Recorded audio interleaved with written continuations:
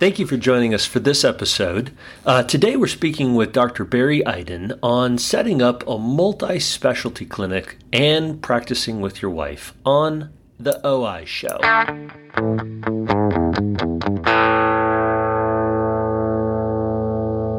Thank you for joining us for this episode of the Optometric Insight Show. Make sure to like, subscribe, and feel free to leave any comments and check out the show notes for additional resources. Today, we're here with Barry Eiden. Barry practices in Chicago. Barry needs little introduction, but some of you that are in our tribe have yet to learn about Barry. I've learned so much from Barry, and Mila has too, about contact lenses, how to practice better. Barry has this very unique perspective on keratoconus and has been a really, really good resource for many of us in the world. But he's one of those people that the more you learn about him, he's like an onion. You just peel back all of these layers, his knowledge in myopia management and dry eye. And he's one of the most technologically advanced eye care providers in the United States. And surprisingly, kind of like me, he's got a wife that he works for in practice. He and his wife work together in practice. She's got a subspecialty as well. So Barry's kind of the whole package, and I was really excited that he accepted our invitation to be on the Optometric Insight Show and to learn a little bit more from Barry. So Barry, thank you for joining us today for the OI Show. David, it's such a pleasure to be here, and it's exciting to see communication the way that we're doing. I guess it all came out of COVID, but we got to take good from the bad, and this is an example of something wonderful coming out of a challenging time. Yeah. Well, I think you and I can speak to this. Is I've learned so much from you at trade shows, not during CE, and just how you're doing things in your practice. We can't do that right now, right? We're not able to. So this is the virtual opportunity of the sitting at a bar and having a drink and hanging out over a coffee and getting to know what's happening in practice. Yeah, I hope that things can change soon. I'm very optimistic, and I miss you and all of our friends that have become such an important part of my life. Likewise, my man. So can you share with us a little bit about what you do on a monthly basis? I don't want to say on a daily basis because you're widespread with lecturing, consulting, writing, and practice. So tell me a little bit about who you are and what things you're involved with. Yeah, that's great. I'd be happy to. You're absolutely right. Under normal circumstances, every day is a bit different. I am in full-time private practice, but I do speak, I do consult just like you do, and do a lot of teaching as well. And all of those things together, as well as some research projects, really define who I am professionally. And without any of the elements, I just don't think I'd be as satisfied as I am right now. I always thought to myself, how could I ever just be in an exam room, 5 days a week, 7 hours a day, and take 2 weeks off or 3 weeks off on a vacation? I don't think I could do it. It just wouldn't fit the way that I am built, and I know you're built the same way. So basically, we're at the office. Anytime that I'm in town, I'm at the office 5 days a week. But with all the traveling that hopefully will resume pretty soon, we're out doing consulting. We're out at meetings and lecturing. And I also spend a lot of the time, we have interns, as you do, and residents who come through the office. And that's a critical part of what I do as well. I started off in education. Actually, after my residency, I was on staff at SUNY Optometry for a few years, and I've always wanted and have been fortunate enough to maintain that educational component within the professional practice. Mm-hmm. So Barry, I think what I'd like to speak to today with you about is the specialty component of practice. So you do comprehensive eye exams every day that you're with patients, but yet we know you as a specialty doctor. How did your practice kind of evolve into what it is? Did you buy a practice? Did you start cold? Right. Take us back to the beginning and how this evolution to where you are today kind of started. Sure. Well, it surely takes me back to my days after residency. And I think residency kind of created a mindset for me in terms of the type of practice I'd always want to be in.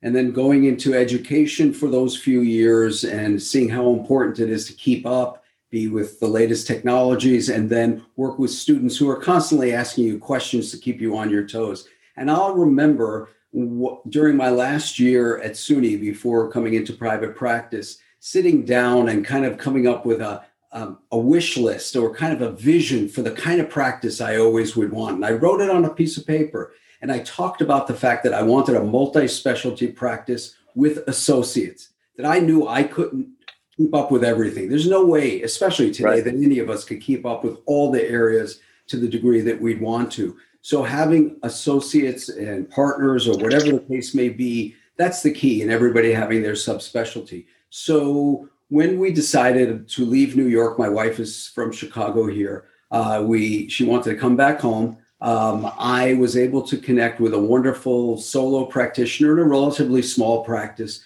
very basic contact lens, refraction, optical dispensary.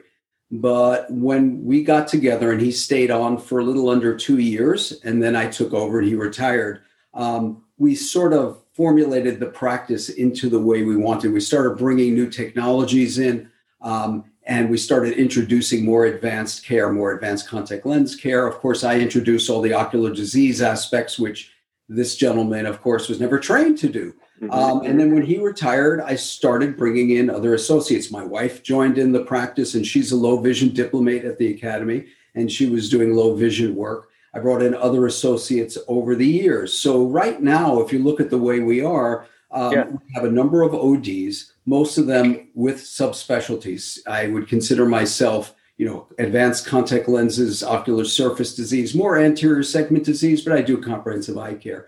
One of my other associates did an ocular disease residency and is similarly oriented, whereas another one, similar to your wife, is a pediatric specialist. So she sees all the kids. She oversees our vision therapy department and working with our vision therapists. My wife does the low vision. And then we actually have 3 part-time MDs who come into the office on a part-time basis. One is cornea fellowship trained, which is great for me and all of my keratoconic patients. The other is glaucoma fellowship trained. And honestly, Dave, secondary to doing the anterior segment and keratoconus, irregular corneas, glaucoma is a huge part of our practice. And the third one is probably one of the more interesting. It's an oculoplastic specialist. And I never realized how much oculoplastic work we all have in our practices. But when you have somebody to feed, all of a sudden you see all these things. So it's really amazing. Yeah. Well, I think that, as people are graduating optometry school and as people have started their first 5 or 10 years into practice, many of us have this mindset of this is how we want to practice, right? I like doing primary care, but I love the subspecialties. And I think that one of the unique things compared to some of the other colleagues that we work with is that you and I and Mila, we see everyday standard run-of-the-mill -2 myopes and patients who are the +2 hyperopes who had perfect vision until they turned 40, right? And having those types of discussions. And that's really the bread and butter of who optometry is.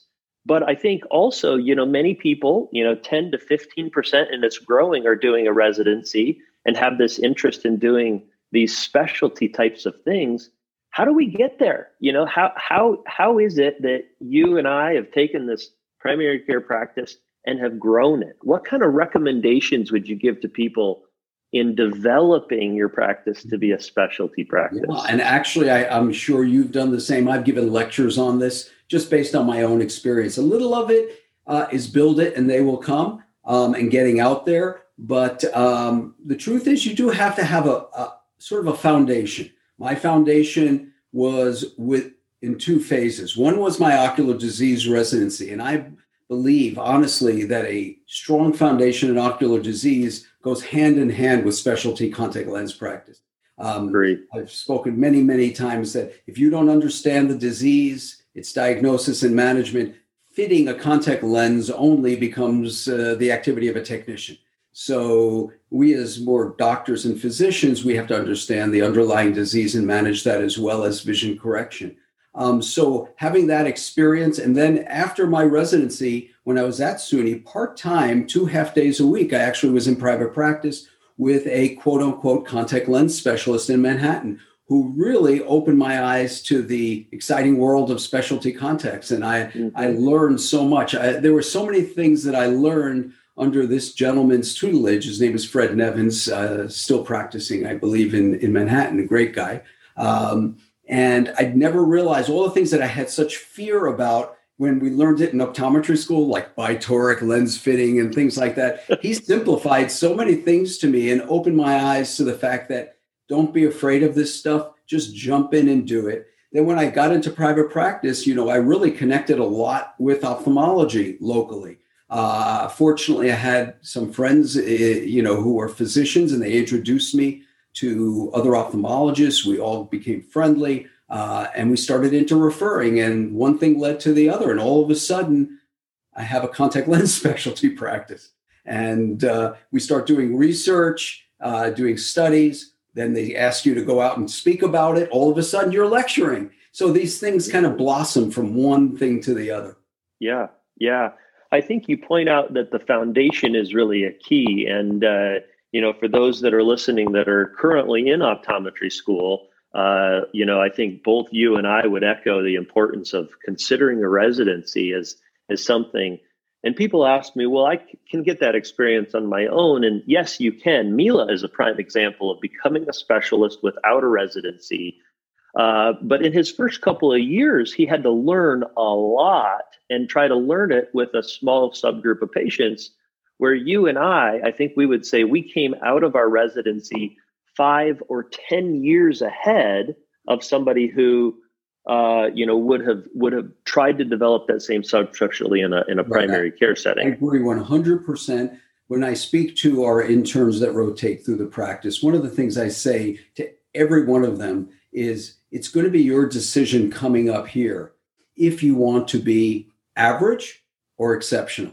It's your decision. And if you want to be exceptional, you have to figure a road to follow to make that happen. And one of the best ways is a residency, no doubt about it. It's concentrated, it's intense. And one of the most interesting aspects is confidence. And you probably know that. A person who's out 1 year without doing a residency and maybe worked in corporate or something like that, their confidence level is nowhere near our confidence level after completing our residency. And I see that in my associates who have done residencies. For example, one of my associates is in her first year after ocular disease residency. She is amazingly confident, and patients sense that. That's a critical element. Yeah. And I think, not that we don't all have experience with glaucoma and macular degeneration, especially if you did a rotation through a VA hospital. But I think that confidence, because of the intense exposure over a year's long period, and I think that can also help to build that component of the practice so that you become a specialist faster. And by no means, is Barry and I saying that without a residency, you can't become a specialist. So for those of you who didn't do a residency, but if you're going to have the opportunity to go back or even to consider doing one in the future, I think it's a great avenue to go. If you haven't done a residency, Barry, and you're not going to, what are some tips that you would give to people to develop into a specialist of some sort? Honestly, I think today it's easier than it had been in the past. I agree. There's so many resources out there. Let's take, ocular surface disease as an example. My God, there's so many courses online. There's so many courses at meetings. There's so much information. And even industry is amazingly supportive in helping develop your understanding. So it's just, I believe, compared to when I graduated, I'm significantly older than you. My God, it's much easier, but you have to go out there and grab it. So, for example, you want to be a contact lens specialty person. What's one of the great meetings to go to is the Global Specialty Lens Symposium. This year was virtual, but you and I have been at it almost every year. Yeah. in Vegas, and the amount of information that you can gain within a few days, and the connections with people that you're going to meet. And everybody loves to mentor. That's one of the wonderful things about our profession. There are so many fabulous mentors out there who are willing to work with you. And I do that for other people. I get emails, I get phone calls, I have people come visit the office, just like I'm sure you do. Yeah. I think that's a real big key that we need to keep in mind is seeing and hearing and learning the information is one thing, but also experiencing the patient type. And sometimes that means you just go for it, right? Sometimes that means you fit a patient with a scleral lens for the first time. And, mentorship is a key component of that. And I think, as you and I pointed out, we've done this with other people. And, we both have residents, so our practices are a little bit busy with mentorship.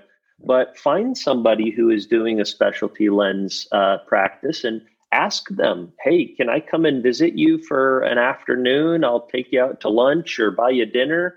And those experiences of hands-on seeing somebody else doing it is a real big thing. And as we've previously pointed out in the Optometric Insight show, our Stephanie Wu pointed this out, is the contact lens industry is so embracing of everybody, and we welcome people in, and it's just been really, really helpful. Absolutely. No doubt. That's a key factor. And, again, I think our profession, maybe better than most out there, welcomes that. And I'm proud of that. Yeah. So now, Barry, you mentioned something about research, and I love doing research. When I left my residency, I was scared and I was discouraged that I was no longer going to be able to see specialty patients. I was no longer going to be able to teach, and I was no longer going to be able to do research. Going out into practice, those were the three things I was going to miss the most. How wrong you were. And how wrong I was, right? I get to do all three of them, and I get to decide when to do them, right? So that's the beautiful thing about what you and I have built. But how do you get into doing research, right? I hear about these research studies, but how do I get to start doing it if I've been in practice for 5 years, let's say?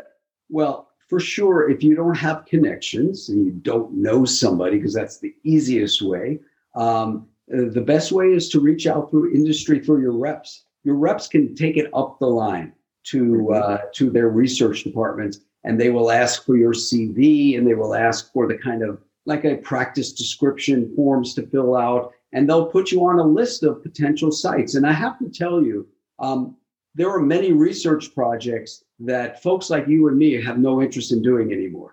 We did them at the beginning. They were more basic. It doesn't really float our boat anymore. But the new person coming in, that you grab whatever you're given. If it's a matter of like putting a spherical disposable lens on a patient, which might not be the most exciting thing, but it's a new design, even though, how much new is it? But, you do it and you give them the information. Key element, make sure you dot your I's and cross your T's, because these studies care about doing it clean. It's the most important thing. If you break protocol, you may never be asked again. So if you get into it, really follow those protocols, make sure those forms are filled out properly. Now they're all online, but that is probably the best way. I was fortunate because when I went into this private practice, even though it was pretty much a meat and potatoes, very simple one, the doctor actually did clinical studies with Wesley Jessen, if those of you who remember that company, was here in Chicago. And so when I got in there, that was my first experience in doing any kind of contact lens clinical studies. Then I met the people, and one thing leads to the other. You meet other people, and it grows and grows from there. And actually, ultimately ended up forming a company that does research, kind of organizes projects called the IVUS Eye and Vision Research Project, along with a buddy of ours, Rob Davis, here in Chicago. And we will do and set up research studies for companies that don't want to do them internally. And that's been really fun as well. Yeah, it's been a huge benefit to our industry for sure, the projects that you've taken on. You bring up the point of dotting the I's and crossing the T's. Research is not just something that you get into and you're automatically good at, like anything. It takes some time. It's a new language. They have forms that you have no idea what they are, ICFs and, all these different case report forms and all these different words that you and I have had no idea what were, but now they're part of our lingo. And that's an important part of just getting started and doing some projects and working with your reps, and particularly the companies that you do a lot of business with. Drug studies are a little more complicated than contact lens studies, but getting started somewhere with reps and just talking with them, I think is a great recommendation for you. Barry, I want to talk about one more thing before we let you go on this episode, and that is practicing with your significant other. Tell us the goods and the bads about working for your wife. Yes, that is the most interesting. So as I mentioned, my wife is a low vision specialist. She has a diploma from the Academy of Optometry in low vision, and she was really awesome. She's been on staff at the Lighthouse for the Blind at Northwestern University. Now she's kind of cut back and just is here at our practice. The challenge is to separate your professional life from your personal life. So I have to be honest, we don't talk that much about shop at home. We try to, kind of let it go. Well, yeah, it'll come up. It has to come up at times. But the key to success, my wife set the rules and I followed them. So it's very simple. So when, we had kids and she pulled back a little bit from patient care at the office during the early years of the kids, and she came back and I really wanted her back and really missed her. And she said, I will come back under this circumstance. Number one, you don't ask about my schedule. If I want to take a 2-hour lunch to be with my girlfriends, I'm taking a 2-hour lunch. Don't ask me where I was, why I was out so long. Secondly, don't look at my billing. You don't like my billing? That's too bad. I can't even see if she's really generating very much income. I have no idea. I don't look. My staff knows. They deal with her directly. Don't bring anything related to her to me because it's none of my business. And that's why we've been married for well over 30 years now. Yeah. And, I think that's kind of that's kind of the partnership perspective, right? You guys are business partners. And so what she's bringing to the practice is different than what you're bringing to the practice. And she's bringing some aspects into the practice that you don't bring. And so, generation of revenue in a business is not always equal because of what each of us different brings, right? Somebody may be doing more CEO activities and not doing as much in the exam room, but does that person not bring as much to the practice? Well, maybe they're not generating the money, but they're running the practice, right? So I think that's with any partnership specifically, right? But as you know, follow their rules and we'll be okay. That's right. And trying to limit work to work and home to home, right? That's real 100%. Key. Well, good, man. Hey, I thank you for being part of the Optometric Insight Show. You mentioned a couple of things that we can learn some more about.